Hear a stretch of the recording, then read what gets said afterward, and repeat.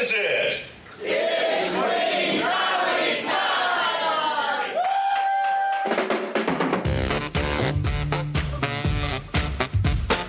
Welcome to the Clean Comedy Time podcast. I'm Aaron Sorrells. And I'm Brian Atkinson.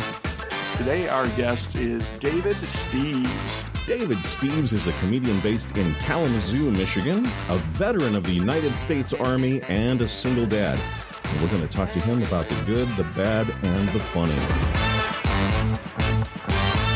I am a single dad. I love being a single dad, so I have two beautiful daughters. I will tell them that's not good enough. No claps, okay? So, no, and I love having these daughters. And so I thought I was aging gracefully. And so we're playing grocery store with my daughters. And I was having them check out the goods and have like a little fake debit card. And I was like, that was on the $37. And my oldest daughter, Addie, leaned across. And right here in this pronounced wrinkle on my forehead, she took the debit card and went, boop. Yeah, she's awesome. Oh, David, it is so good to have you on the show.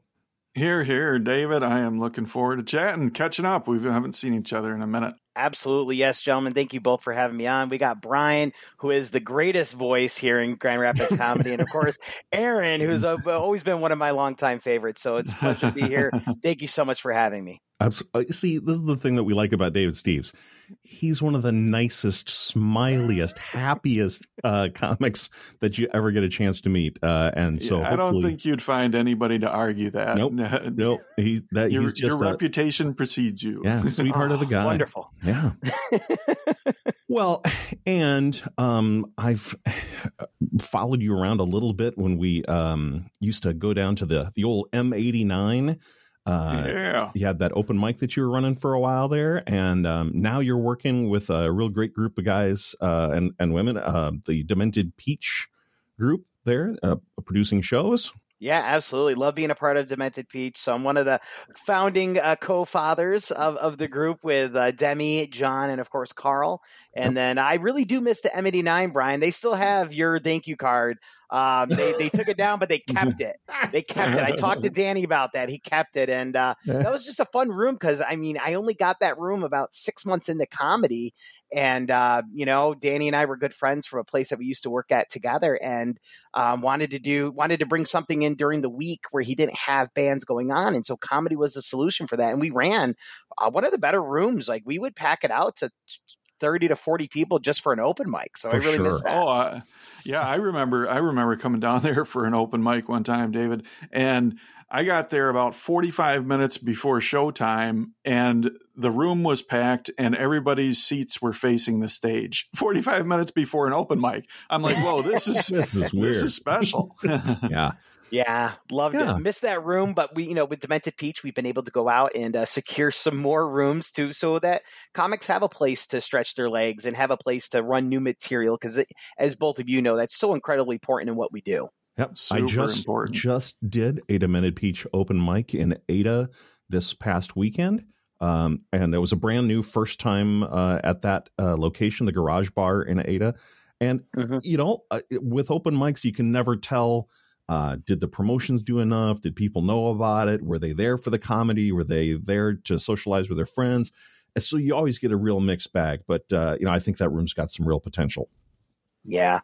Whenever you're first starting a room, and you both know this, but for the listeners, when you first start a room, the promotion is so incredible, but getting comics from all over the state to come out and support that. And that's where I think, Grand Rapids Comedy, Kalamazoo Comedy, Lansing Comedy do a really nice job of, road tripping and getting out there and getting all different types of looks, because that's what builds a room's reputation. And then once you build that reputation, the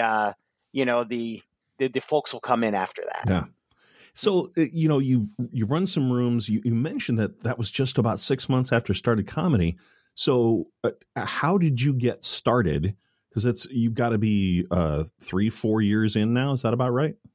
Yeah, I just hit my 4-year anniversary of comedy in this previous January. So yeah, I started in 2018. So it's been 4 years, and I've been, when I went through a divorce, and divorce is hard on everybody. Yeah. But I really don't have any family members inside the state of Michigan except for, my work family and then my 2 beautiful daughters. So I saw one of my friends, Barton James. I know both of you have shared the stage with him. Yeah. He and I were friends with Team RWB, which is Team Red, White, and Blue, which is a veterans organization. So he and I both belong to that. And then I saw him do the Funniest Person in Grand Rapids back there in 2018 in the beginning of January. And I saw people on stage like Louis D. Michael, and I saw Mike Logan, and, Bart got up there, and I was just in awe. I've always been a big fan of comedy, but I was like, man, this is incredible. The room is packed. They didn't talk about the open mics. And how hard those would be, but Right. But Barton said, hey, David, you tell funny stories around the campfire. Why don't you do it on stage? I'm like, well, those are 2 very different skill sets. But, he said, hey, why don't you go ahead and try it out? And so I did my first open mic at Harvey's on the mall in downtown Kalamazoo. Team upstairs. Team upstairs. That's no longer there, unfortunately. COVID is. Yeah, a lot of these places, people are going to be looking up and like, gosh darn. Yeah. But once I got that first real laugh from the crowd, I was hooked. Yeah, I'm sure. And so when I went through my divorce, I only had my kids half the time that I had them previously. And I was like, I'm going to dedicate some time, to getting my creative side out there. Probably should have gone to the gym more. That's fine. Right. We all have creative outlets.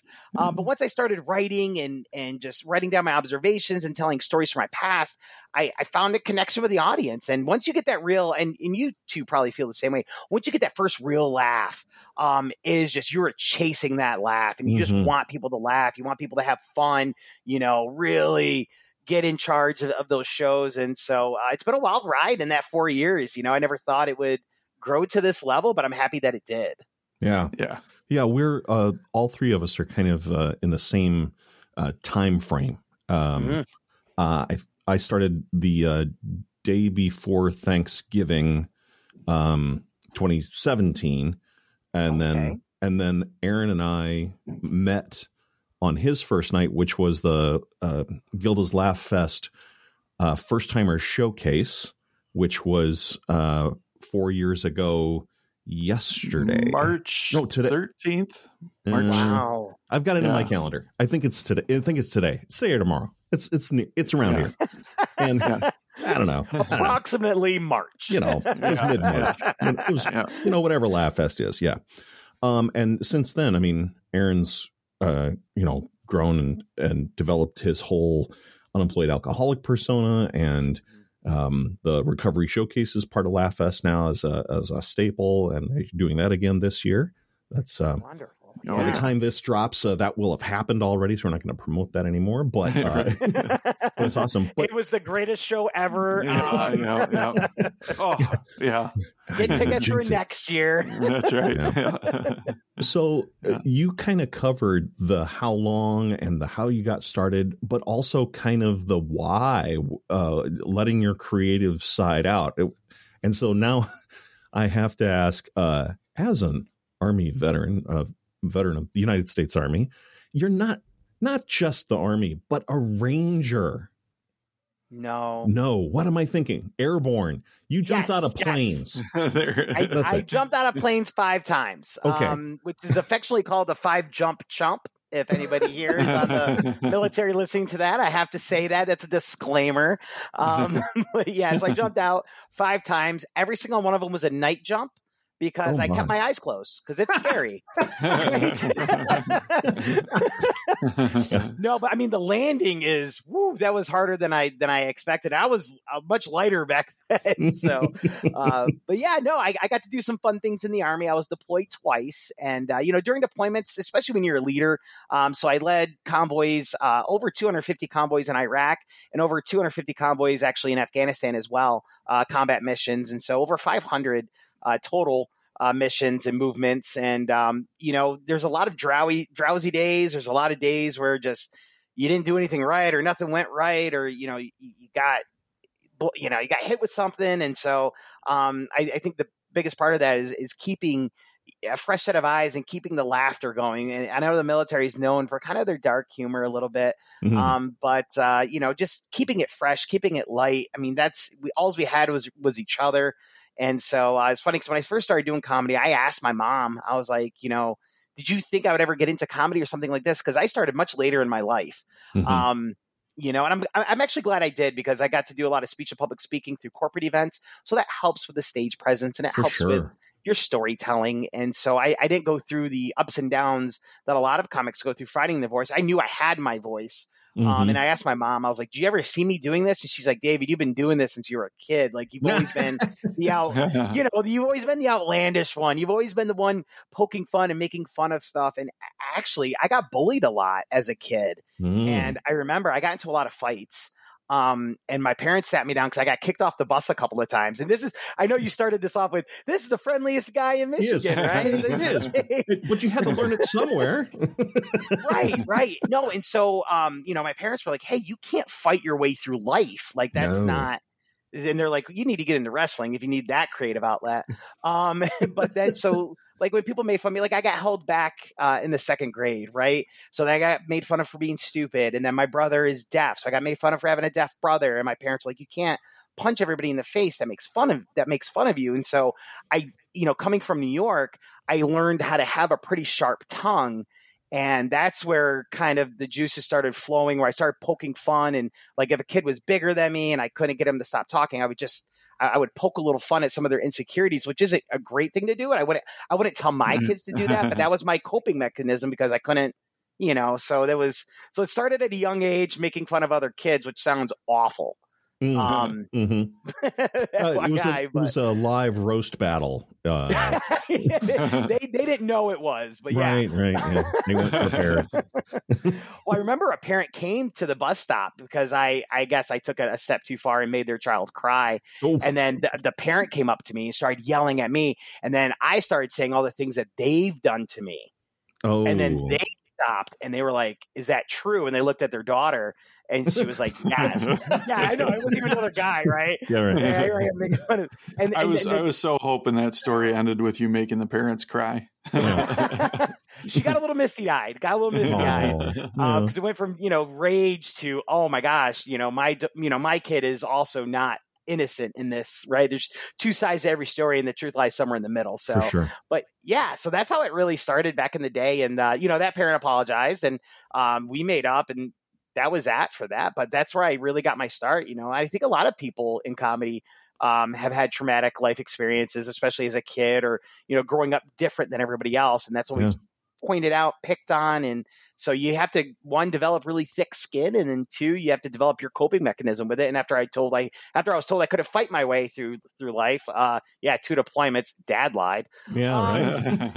Right. And that's how you met your ex-wife. So that's perfect.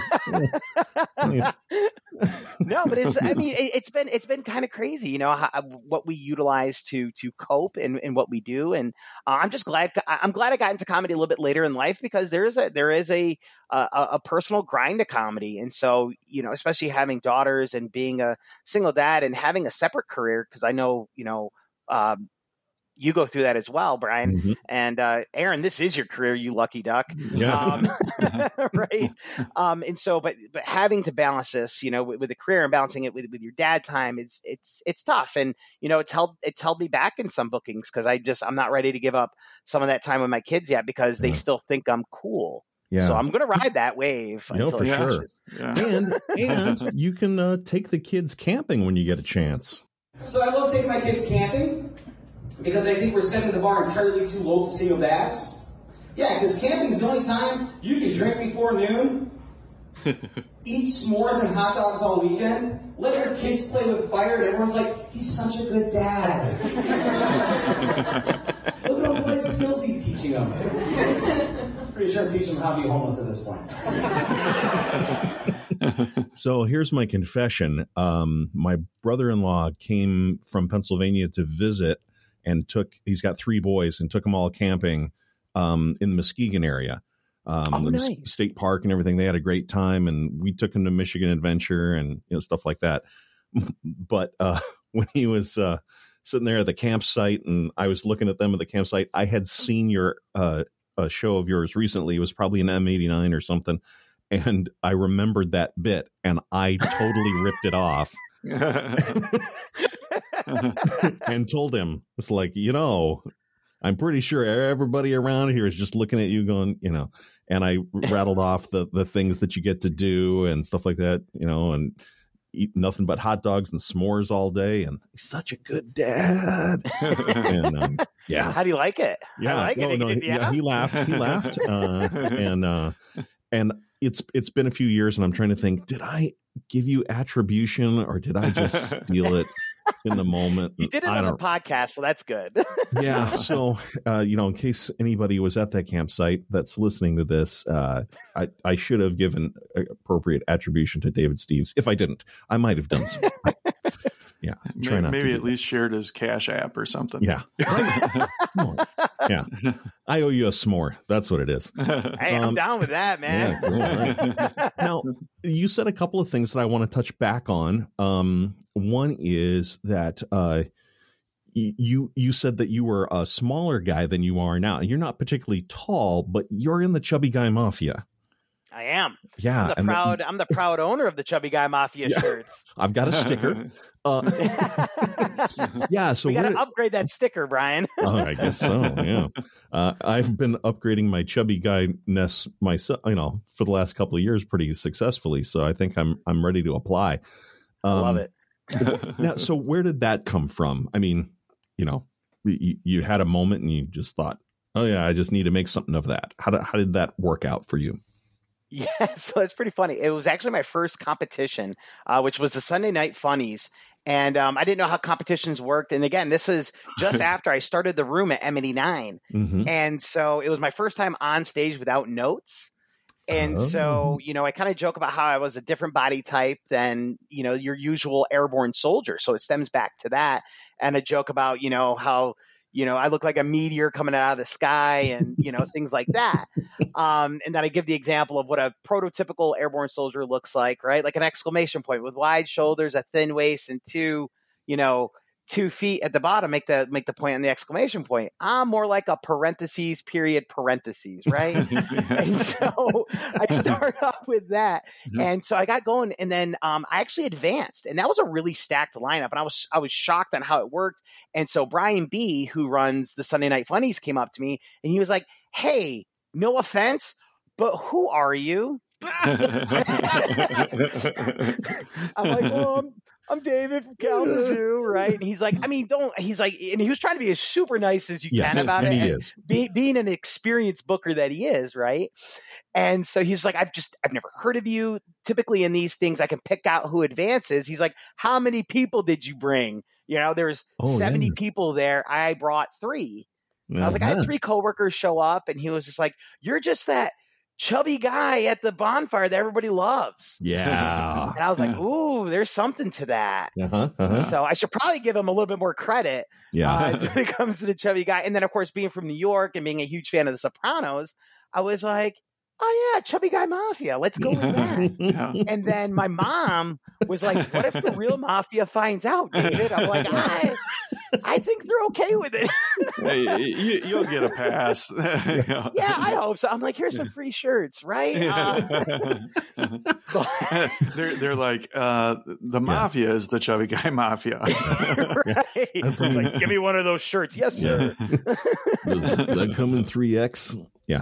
I had to do a special order. So I got a little, so I do bring these with me, right? So I sell mostly XL and 2XL. I did get a couple of requests for 3X, but I have to special order those. Yeah. Believe it or not, people, a Chubby Guy Mafia, it's a lifestyle that it's not just a size, right? No. So if you had McDonald's today, that's Chubby Guy Mafia stuff. Yes. Right? It's a lifestyle. It's a lifestyle, not a size. We're recording this the day after March 14, or Pie Day, and yes. I made pie and I had pie with lunch, and so I'm doing my best to keep up that end. There you go. Yeah. Now another thing is, you mentioned your mom a couple of times. Yes. So your mom, is she in New York, or is she local, or where does your mom hail from? Yeah, so my mom and dad hail from New York, which is where I was born and raised, and they spend half the time in Florida and the other half in New York. So Okay. Now, New yeah. York State, New York, Upstate New York. Yeah. upstate. Okay. I right, got to cool. be very careful because people are like, this guy doesn't have an accent at all. Yeah. Yeah. Yeah. So upstate New York. So just north of Albany, and near it. So it's called Ballston Lake, but near a town called Saratoga, which is probably the most identifiable spot There you for go. anybody who's Yeah. traveling from outside of New York State. Right. Yeah. So I know you're a Mets fan. Huge Mets fan. I'm wearing a Yeah. Mets shirt right now. Yeah. Awesome. Well, we're celebrating because baseball's back. We're Yes. at my house. We're very excited about that. Those who know me, Cubs stuff like crazy, and we'll be very excited about that. But then what? Like Buffalo Bills or Giants, or where do you go for football? Yeah. So this is where it gets a little crazy in my fandom. Okay. Because I had the opportunity, right, to cheer for any of the good teams in New York. But I chose the Miami Dolphins, and that has not paid off very well for me. I was a big Dan Marino fan when I was a kid. So I was like, especially in the early 90s, going against the grain against the Buffalo Bills when they were the team. Yeah. That was fun. The team that could never really put it together. Yeah, but I'm excited for baseball for you, Brian, because you got one of the better pitchers I thought in an acquisition from a free agency in December 1st, right before they went to shut down. You have the Stroh show, and I was always a big Marcus Stroman fan. Huge fan of him. He's from Long Island, big New Yorker. I was really sad to see him go, but I think he's going to do some great things for the Cubbies. Yeah, we're very excited. They've been posting pictures of him warming up and throwing with his new catcher and stuff like that to make sure that we as the fans know who he is and learn to love him and buy his jersey and Oh yeah. He is an eccentric personality that just brings so much life to baseball, and that's what I love about him. That's awesome. And then you also mentioned that you have a brother who is deaf. Is he older or younger? Yeah, my brother is 5 years older than I am. Okay. And so he just was one of the other people picking on you and beat the snot out of you every day, or no? My brother and I have thrown down, but he was he was the athletic one in the family. He's very tall, slender, good at sports. There's a lot that defines us there, but like he did a lot of sports in high school because he went to an all deaf school, and so really during our childhood, so I was with him a lot when I was younger. But then when we moved away from where the deaf school was, he still continued to commute to the deaf school. So it was almost like every week he would leave on Monday morning and not come back till Friday afternoon. Oh. So we missed him throughout the week. And so he and I were really close. Like we loved baseball. We loved playing catch. Baseball cards were really big back then in the 90s and 80s. And we did a lot with that. So he and I grew up really close, more tight knit than I think than most brothers, just because, I always had to interpret for him or I always had to be there for him. And I love the relationship that we built. I have a sister too. She's cool. Nothing special about her. I know she's a math teacher. Like she loves Pi Day. There you go. Good. As irrational as it is, we appreciate that. So she got upset when I was playing some of my clips because I had the jokes about my brother because they're a little bit funnier because you're showing the life from a different point of view. And she's like, "You don't have any jokes about me?" I was like, "I didn't really like you as a kid, so I don't know really where you want me to go with this, Missy." You're like, I'll shout you out on a podcast someday. You might not like it, but hey, Missy Steves, thanks for teaching math. Somebody's got to do it. Now, is your whole family ASL fluent then, or is that a struggle at all? Yeah, so this may get us in trouble with the deaf community. So back in the 80s, ASL wasn't rampant, right? And so ASL really came up. It was around, right? Yeah. But a lot of the teachers at the deaf school told us to do signed English. Oh, so okay. Because the sentence structure is different in ASL, it's more like a foreign language. Where signed English, you would sign as you would speak in the English language. So I don't know it as well as I used to, which is unfortunate with my brother being so far away. Yeah. but he still, I mean, we could still communicate. He still understands. He uses ASL, and I'll catch a couple of things here and there, and then he'll bounce in and out of ASL and signed English. But my family did learn, like my sister, my mom, myself. My dad's okay at it. Like, I hope he.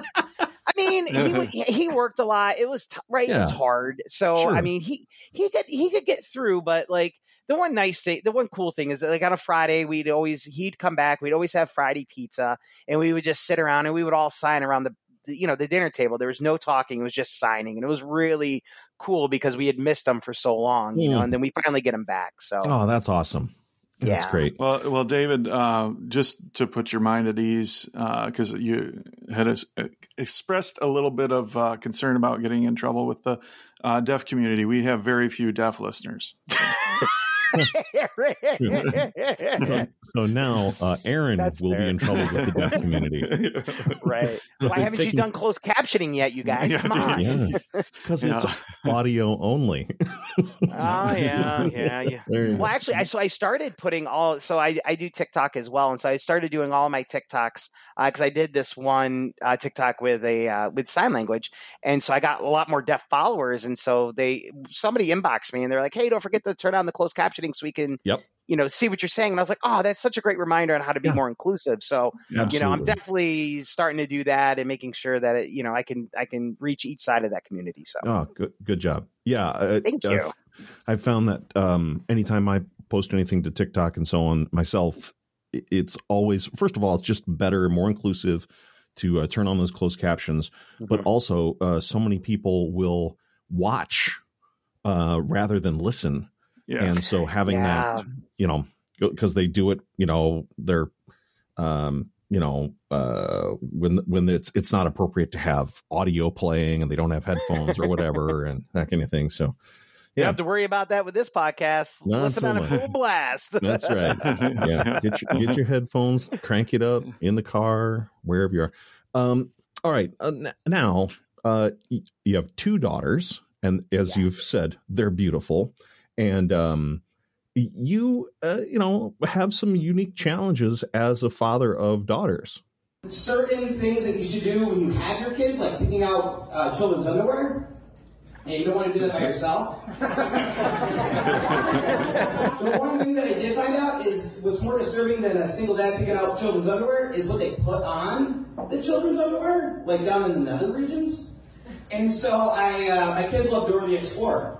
So I was like, I'll get an 8-pack of Dora the Explorer. So I grabbed him. And on the very first one, right down in the nether regions, it said, "Let's explore."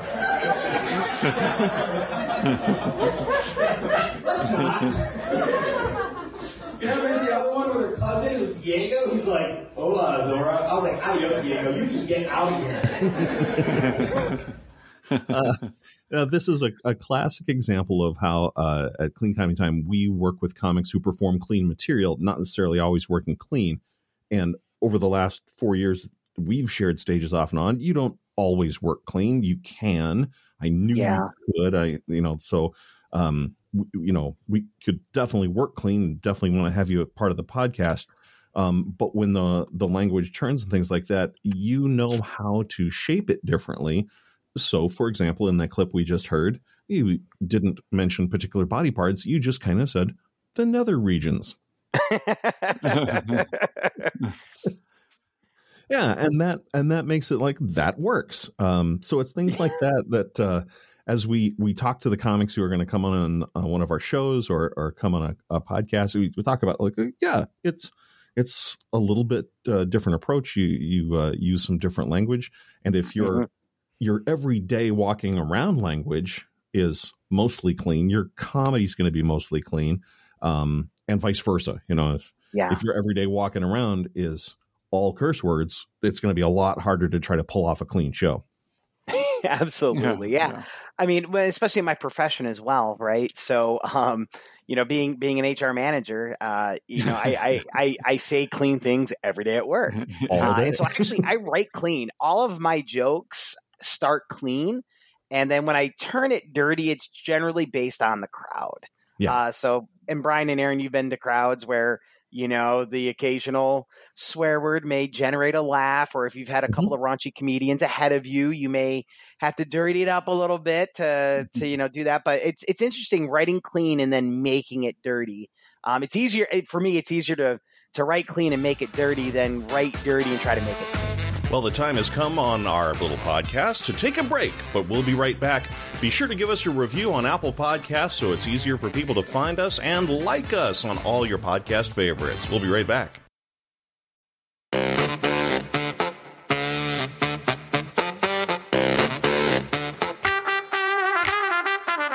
Welcome back. And David, thanks for sharing in that first half. That was cool to hear about your comedy journey and personal life and history and whatnot. And you know me well, and you know that I'm not ever scared to dig deep with people. And the second half, we do dig a little bit deeper.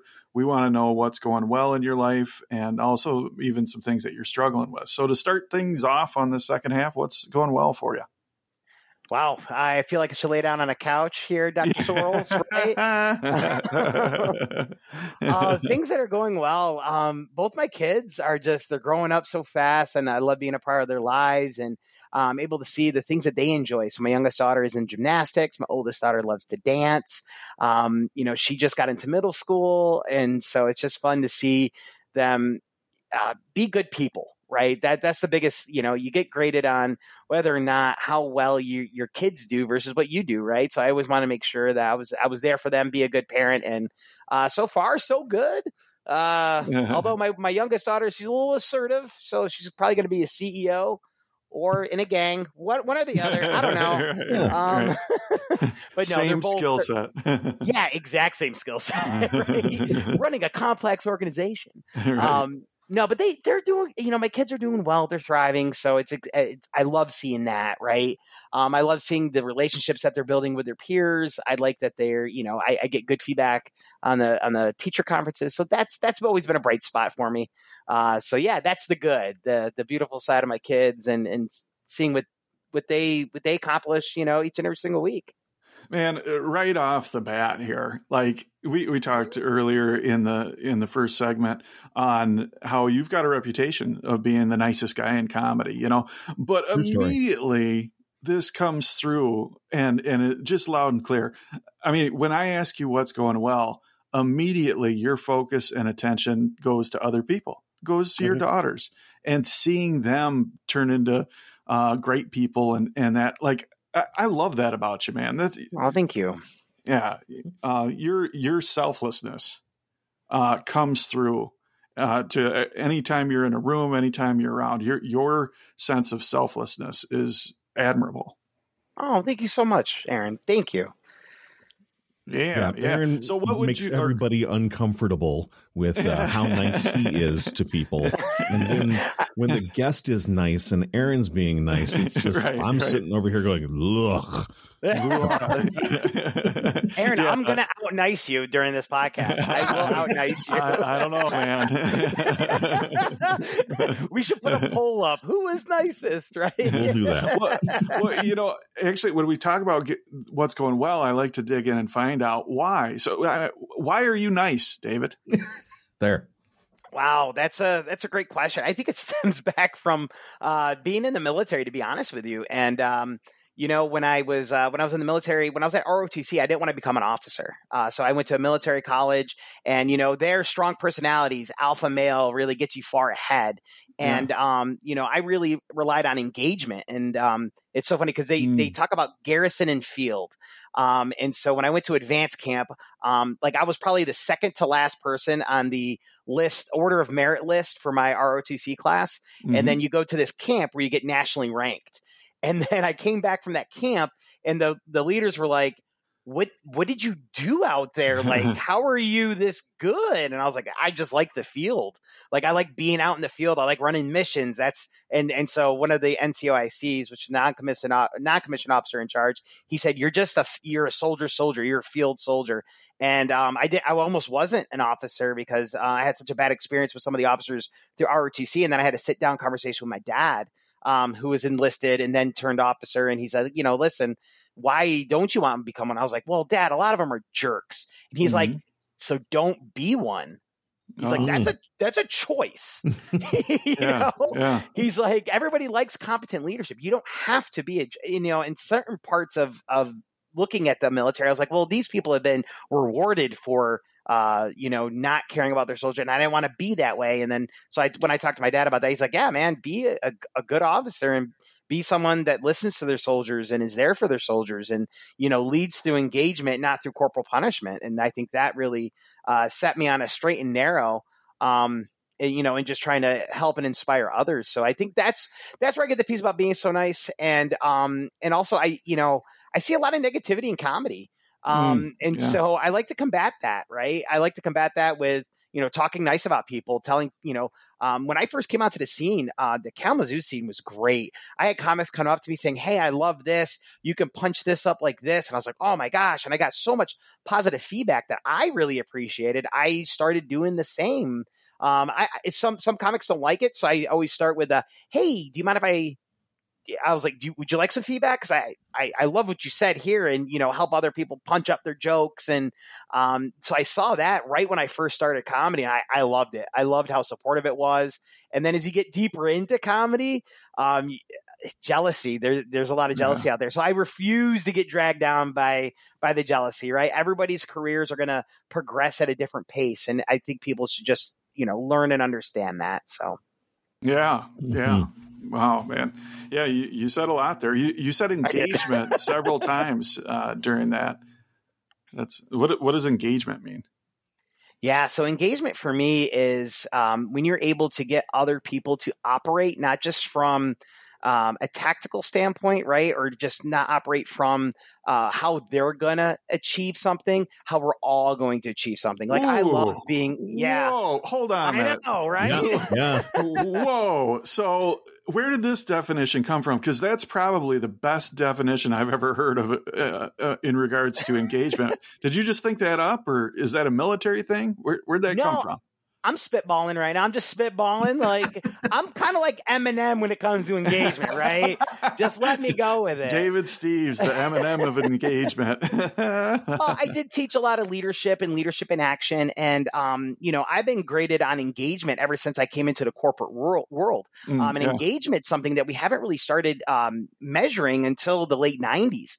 So when we got to the early 2000s, the company that I was with did a lot of work with Gallup, and what does an engaged workforce look like, and how do you delegate, and proper delegation and things like that, because a lot of people will delegate the crap stuff they don't want to do, right. Especially a lot of leaders. They're like, this is a worthless task, and really what we should look is the array of our team.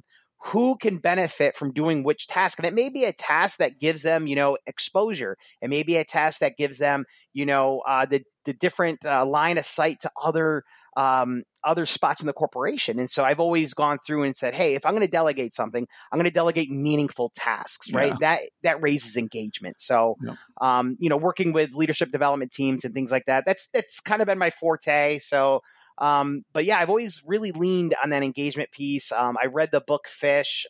Actually, the company that I came to after the Army, they sent it to me beforehand and they said, read this book because this is what we expect of our leaders. And I was like, oh my gosh, this is me to a T. Like, nice. Just high energy, getting out there, making sure, because, Marlon Jones, who's my very first company commander, said it best when we have to come up with like our evaluations, our officer evaluations. And I spent like 16 hours on it. I printed it out. It was thick. He was like, hey, come out to the back with me. And I was like, all right. And I was like, here you go, sir. It's all set. I spent a lot of time on it. And he throws it off the balcony. And I was like, okay. And he goes, you're only going to be successful if you take care of your people. Take care of your people. Everything else, the metrics, the everything else will fall into line. And so I was like, I took that with, and I learned that early on in my career, which is great. And so I've attributed, I've attached that, and I hold on to those little lollipop moments is what we like to call them. And that's from a Drew Dudley TED Talk. So I can't steal that one, but these little lollipop moments. So look him up if you can. But yeah, so that's, and with comedy, right? There is so much out there for all of us to be a part of. I think people get so upset of, well, I didn't get this and I didn't get that and I didn't get this show. Well, let's all work together. Let's get you to that next show. Let's get you to where you want to be, right? Because there's plenty of seats at the table. We're all able to eat. Yeah. You know? Yeah. That's wow, man. So it's really interesting to hear you talk about that. Like what propelled you towards being nice. And it sounds like both seeing bad examples and good examples, both of those things propelled you towards being nice. Yeah. I always think of the tombstone theory, right? What are they going to put on your tombstone? Sausage and that's what you should pepperoni. focus on. Sausage and pepperoni. You are living that chubby guy mafia lifestyle, Brian. I love it. Do they even make tombstone pizza anymore? They do. I was immediately I'm a there. DiGiorno kind of guy, you know. Okay, all right. I got to stay true to my mafioso roots.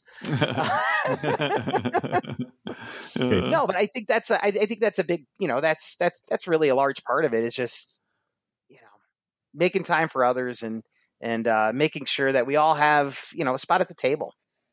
Yeah. And it's hard to do as somebody who, you know, I do that as well. And it's hard to have that abundance mentality to where whatever we have, we want to share. And like you're talking about, because it's easy to see an opportunity and be jealous about it, or to see something and think I've got to grab that, but to kick into that selfless mindset and try to share opportunities and push other people forward and all that. I see that in you big time, man.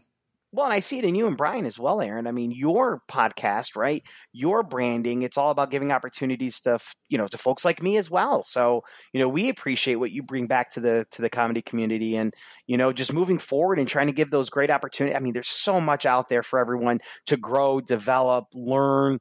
And, you know, we're getting better. We're all getting better. And I've fallen into that negative mindset sometimes, like, oh, how come I didn't get booked for this show? Or how come I didn't get booked for that show? And then I take a look back, right, and say, well, am I writing enough? Do I have enough new material? Is some of my material edgy enough? Did I lose my clean writing streak, right? Let me go back to my roots, right? And try to reconfigure some of these old jokes. So you know, Stephen Covey, which you've probably all read, you know, circle of influence, circle of concern. I can't deal with the circle of concern. I have to deal with the things that only I can control. Yeah. Well, there's a phrase in the land of recovery, or a prayer, if you will, the serenity prayer. God grant me the serenity to accept the things I cannot change, the courage to change the things that I can, and the wisdom to know the difference. Yes.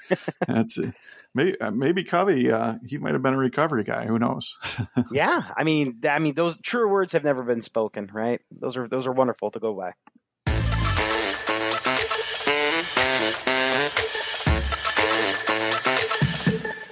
Well, to tell you the truth, David, I figured that first part would be the easy part because both you and I are pretty positive, optimistic type folks. So to talk about what's going well is kind of easy for us. But what do you think about something that is not going so well?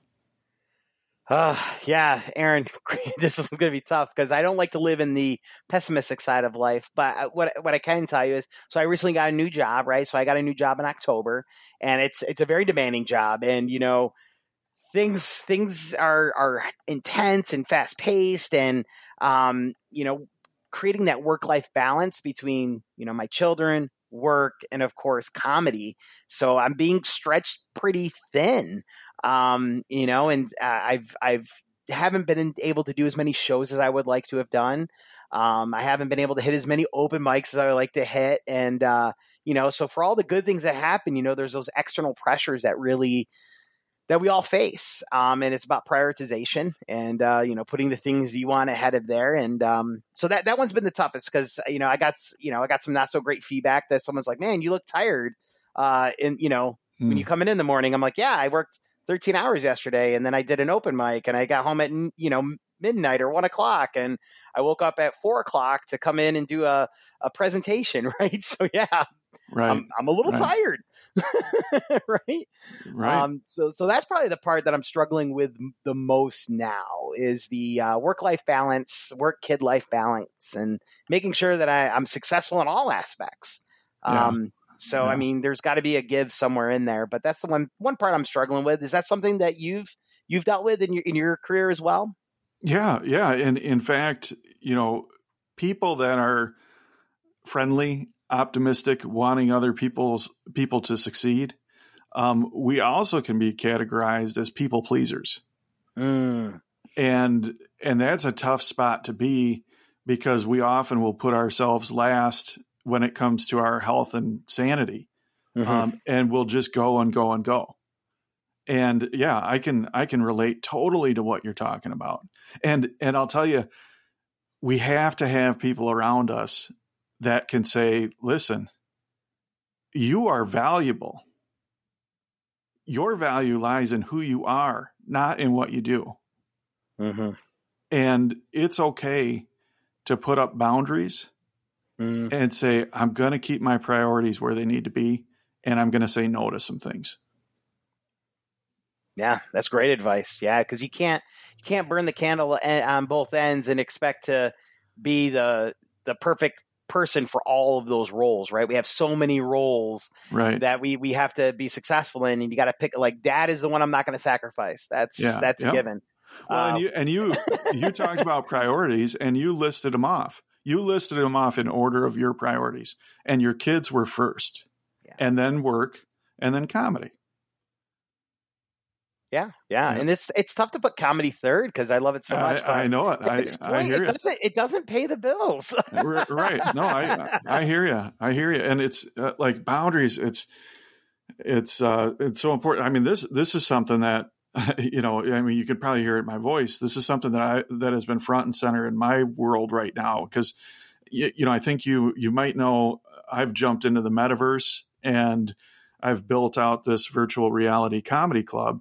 And it's one of the most traveled to destinations in the whole metaverse. We have 10,000 people a week that come through the comedy club, and we now have shows that are starting every night of the week. And when we don't have shows, we have 24/7 open mics that are running, and we have musicians coming through, comedians coming through, and all of this stuff. And at the same time, we have the drama.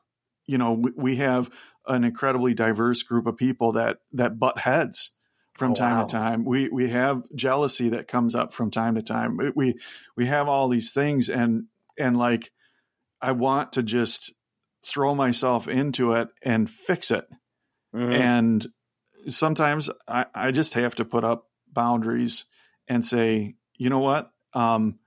It's okay that things aren't perfect. It's okay that I'm not giving 100% of this, because I can prioritize my wife. I can prioritize my health, my sleep, and not do everything 100% of the time. So thank you for sharing that, David, because you really helped me flesh out some things there. So.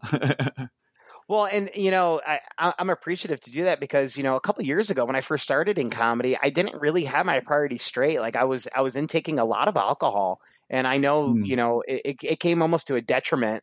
Obviously I never did it, around my kids, but when I was at an open mic or something along those lines, I was putting in quite a few. And when other comics are like, man, that guy drinks a lot, it's like, well, that's not good. Yeah, you don't want comics noticing how much you're drinking. That's a red flag. Yeah. That's a red flag. So no, but I'm very thankful for Aaron, because I reached out to Aaron because I knew about his journey, and you gave me so much great advice. And, now I've come to terms with it, and I've been able to put that as like the very, very least priority, right? It's not a priority anymore. Yeah. I don't drink during the week. I don't drink at mics anymore.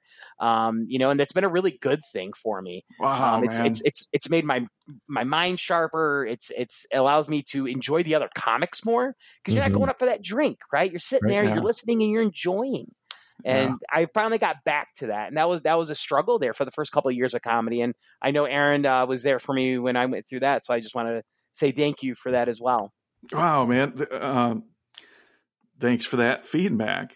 Oftentimes when, I'll share my story or talk to somebody, and you never know how it lands, how it gels. And that means a lot to hear that was impactful now, years later, thinking back on it, that was a good conversation, a valuable conversation. So, a huge turning point. Yeah.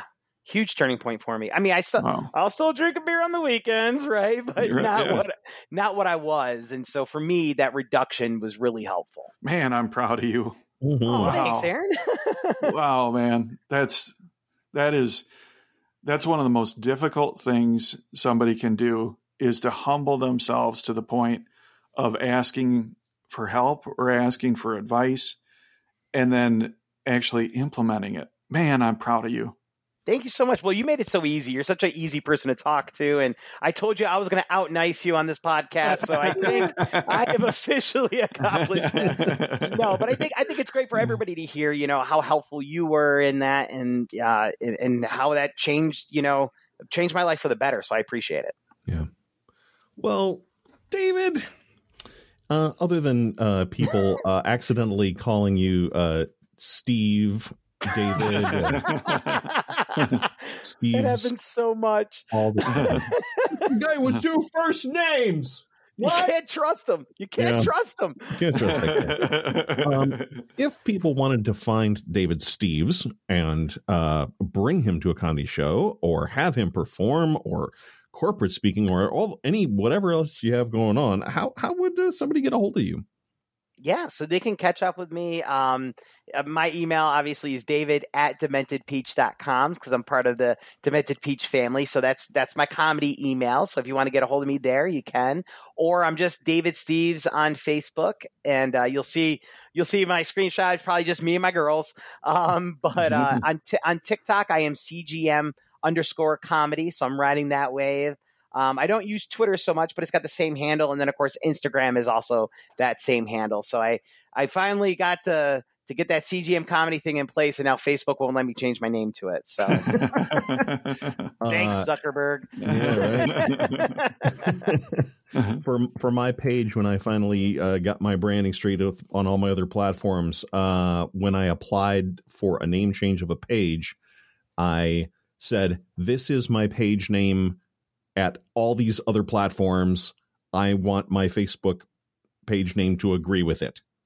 And I had been trying to get it changed for 2 years and never got anywhere. They're like, "Nope, this violates community standards. Nope, always no." Oh. And then I came back with, here's where I am everywhere else. It's my website, it's my Instagram, it's my everything. And I just showed them, here are the links, here's these things. I want to change this page name. And within an hour, changed. Like, what? Really? What? Wow. So, so I encourage you to, if you really want to get that changed, then that. Anyway, little social media strategy great. There. Yeah. Because your branding is beautiful. I love the Atkinson. That is so brilliant. Oh, it really you. is, Brian. Yeah, I love it. Yeah, well, when your last name is Atkinson, then you can Atkinson all you want, and then Brian A. Comedian, just because it's Brian A. Like you mentioned Brian Borbot earlier, Brian B. Yeah, who's my neighbor. If I look out the window, there he is. Yeah, I can see his house. But he's Brian B. So I'm Brian A. and Brian A. Comedian. Anyway, so people can get a hold of you on social media, email address, and then we'll also make sure we post a link to Demented Peach in general. What else? Do you got anything coming up? Anything that if people wanted to come see you, where would they find you? Yeah, so I'm actually taking a break at the end of March. Believe it or not, I know I'm taking the kids to Florida to see the grandparents. Oh, very nice. So yeah, I'm just really excited for that. But you can also catch us, especially in April. So the first Thursday of every month, we're at Presidential Brewing Company. I host that show. The first Friday of every month, we're at Main Street Pub on Gull Road here in Kalamazoo. That is we bring in feature comedians. We do 4 feature comedians. I host that as well. And then, of course, the third Saturday of every month, we're back at Presidential for our paid shows. And we have a great summer comedy series coming up. We got headliners from all over the state of Michigan. We call it our homegrown headliners. Presidential Brewing Company has been an amazing partner with us. They're putting a huge stage outside. We can fit up to 100 and 150 people out there. That's awesome. So we did a trial run last year in October. It was cold, but we loved it. People brought their blankets and their foldy chairs. Cool. It was really incredible. And so, the Thursday, the Thursday night show at Presidential starts at 8:00, but the Saturday one we push it a little bit later because there are some kiddos in the area and want to be cognizant, and we always announce right before our show starts because a lot of those shows are not clean comedy.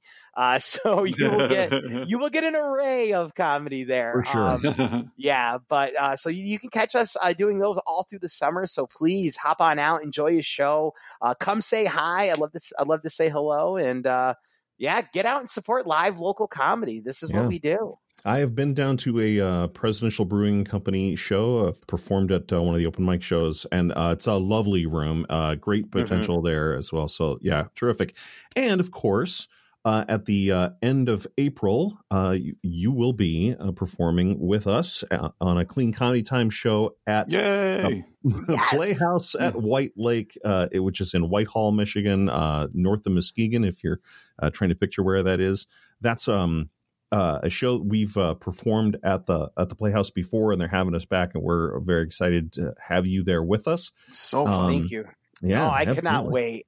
Yeah, that's going to be one of my first theater shows, so I'm really excited for that. I cannot wait to get that crowd rolling. I tell you, it's such a good room. Yeah. You're going to love it. You're going to love the people there. The setup, nicest green room in all of comedy, I think. Yeah.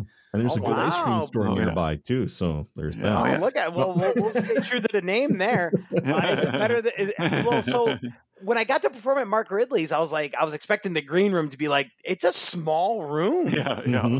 Like it's tiny. I was like, oh man, this is tight quarters, you know. Yeah. Well, so I'm excited for a nice big green room. And is there anything I can bring? What kind of snacks do you? I'm a snacks Costco kind of dad. What kind of snacks do you guys need? If you're talking Costco, casserole or something. Yeah. A casserole. Brian, I don't know that you know how snacks work. I'm much more of a main course guy myself. So. Well, they got some David, bakes. David, thank you so much for being on our show on the podcast, and we're looking forward to performing with you at the end of April in Whitehall. Cannot wait to share the stage with both of you again. Thank you so much for having me. Really appreciate it. Take care. Thanks for listening to the Clean Comedy Time podcast. We bring comedians together performing their clean material at showcases, fundraisers, and other events. Our shows are free from coarse language and topics. They work for anyone, anywhere. Check out cleancomedytime.com to find an upcoming show or to bring Clean Comedy Time to you.